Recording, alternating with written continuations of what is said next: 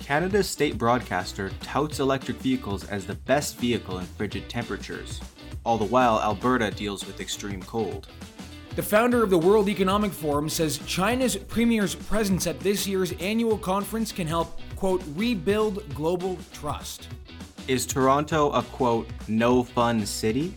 One city councillor seems to think so after the city banned tobogganing from 45 hills across the city.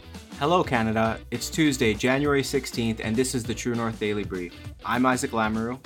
And I'm Harrison Faulkner. We've got you covered with all the news you need to know.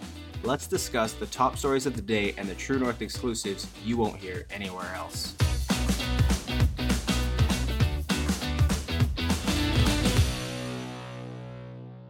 As Albertans deal with an unprecedented cold snap that resulted in the Alberta Emergency Management Agency issuing a province-wide emergency alert, Canada's state broadcaster is touting electric vehicles as, quote, the best vehicle in frigid temperatures. On Saturday, the Alberta Emergency Management Agency issued an alert, warning residents that the extreme cold had resulted in high power demand and placed the province's grid at high risk of rotating power outages. The Alberta Electric System Operator declared a grid alert due to extreme cold and several power facility outages at 8 a.m. on Saturday. The emergency alert, sent to Albertans' mobile devices throughout the province, asked Albertans to limit their electricity use to essential needs only. Despite the warning, the CBC published an article on Saturday titled, Electric Cars, the Best Vehicle in Frigid Temperature, Saskatchewan Advocates Say. EVs have a track record of unreliability in colder temperatures. Even CBC's cited experts said that the range of EVs go from 500 kilometers to 300 kilometers on cold winter days, a 40% decrease in range. True North previously reported that temperatures below only minus 6.7 degrees Celsius can cut an EV battery's capacity by up to 41%. Further, True North previously reported that electric vehicles have 79% more problems than gas vehicles, even in warm weather.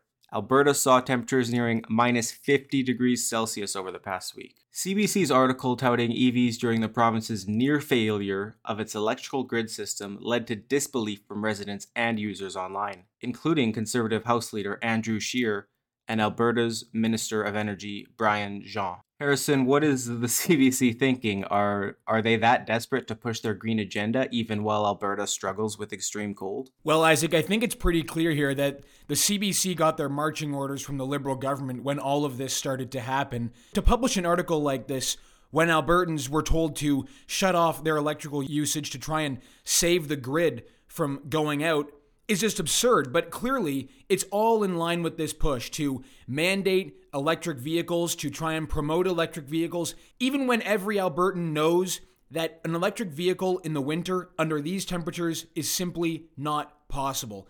It's absurd, but that makes me believe that really they don't even believe what they're writing here. They simply just got their marching orders and were told to put out their typical CBC propaganda. Nothing else here that makes any other sense other than just marching orders and propaganda. Yeah, it's funny, Harrison. Obviously, I live in Alberta, and on the emergency alert itself, it said, please don't plug in electric vehicles. So I found that funny. Would you ever purchase an electric vehicle? Well, the only time I'd ever purchase an electric vehicle, Isaac, is if there was no other choice. And it looks as though by 2035 or so, or around that time, they're going to make it so that we don't have a choice. We'll only be able to buy an electric vehicle. As of right now, I'm staying very clear of electric vehicles. We have winter driving to deal with. I don't want any business of an electric vehicle in harsh winter conditions where the range is unreliable, the technology is not necessarily where it needs to be, and in Canada, we just don't have the infrastructure to have the electric vehicle chargers where they need to be. Good luck trying to sell that to the rest of Canada, let alone in Ontario where it's already quite dense. Even still, there's just not enough electric vehicle chargers to make winter driving with an electric vehicle reliable. This year's theme guiding the World Economic Forum Summit is Rebuilding Trust, and the founder of the annual meeting of global leaders says China will play a critical role.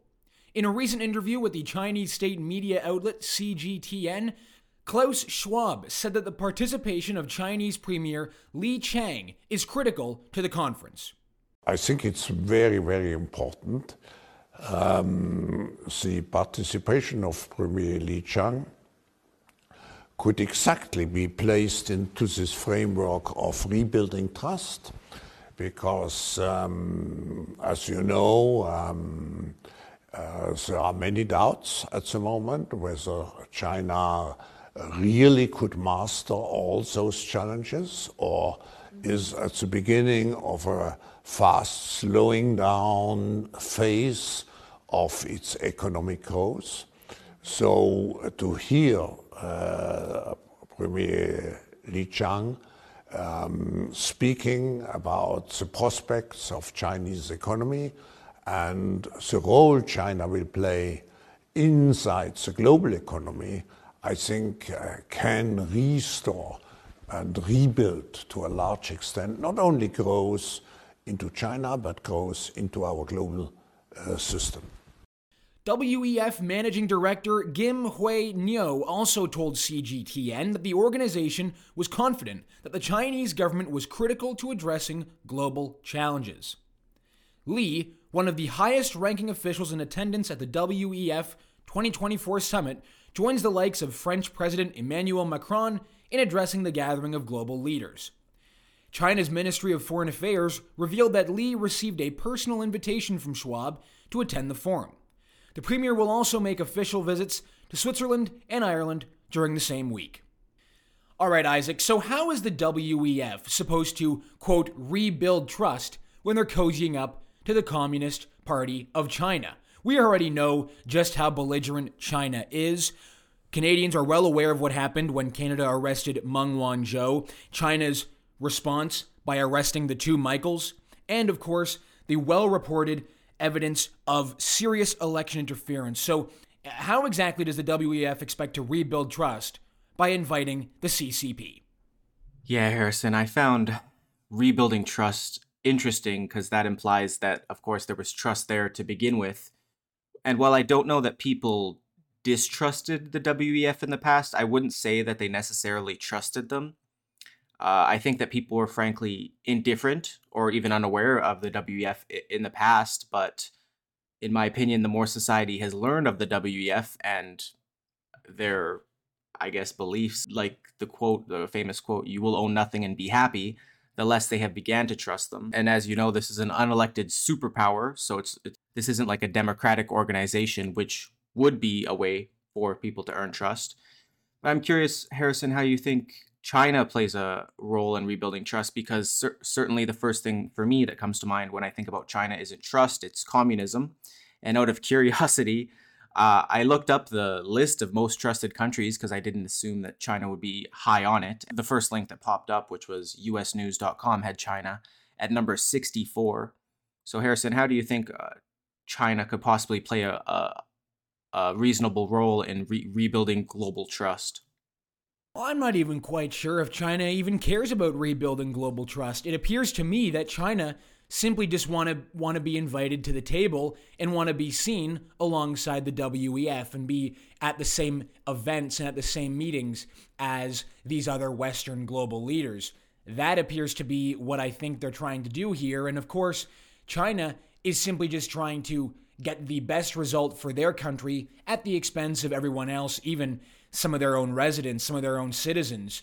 So again, I mean, they don't even necessarily care because, as you pointed out, they're not elected. They don't have to face the people. They are a permanent government. They are a communist government. And, signing up alongside the WEF, who believe that the people will own nothing and be happy, kind of fits perfectly in line with the CCP's communist beliefs. Hear that? Believe it or not, summer is just around the corner. Luckily, Armor All, America's most trusted auto appearance brand, has what your car needs to get that perfect summer shine. Plus, now through May 31st, we'll give you $5 for every $20 you spend on Armor All products. That means car wash pods, protectant, tire shine, you name it. Find out how to get your $5 rebate at armorall.com.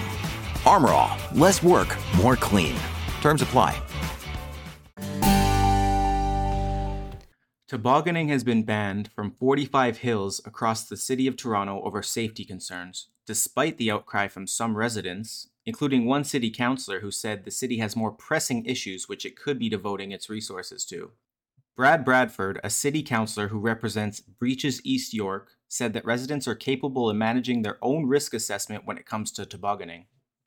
Bradford said that the decision adds to the reputation of Toronto becoming a, quote, no-fun city that negates the needs of families.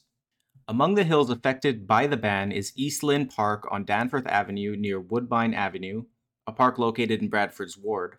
It has long since been a popular destination for tobogganers. Now the top of the hill has signs prohibiting people from making the most of the hill.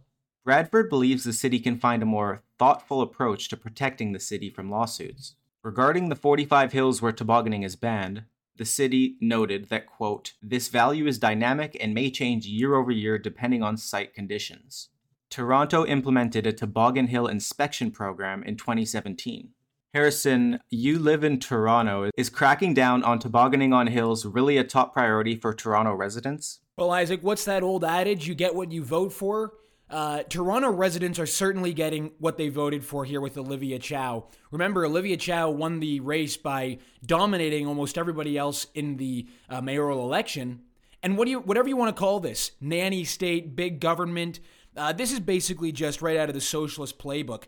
A city government believing that they have the right to tell parents and children in their city where they can toboggan on hills. They don't have that right, but they've just given it to themselves. And it's no surprise that they started this toboggan hill inspection program in 2017. Talk about big government. The idea that you can just decide, well, this is something that everybody's been doing forever in this country.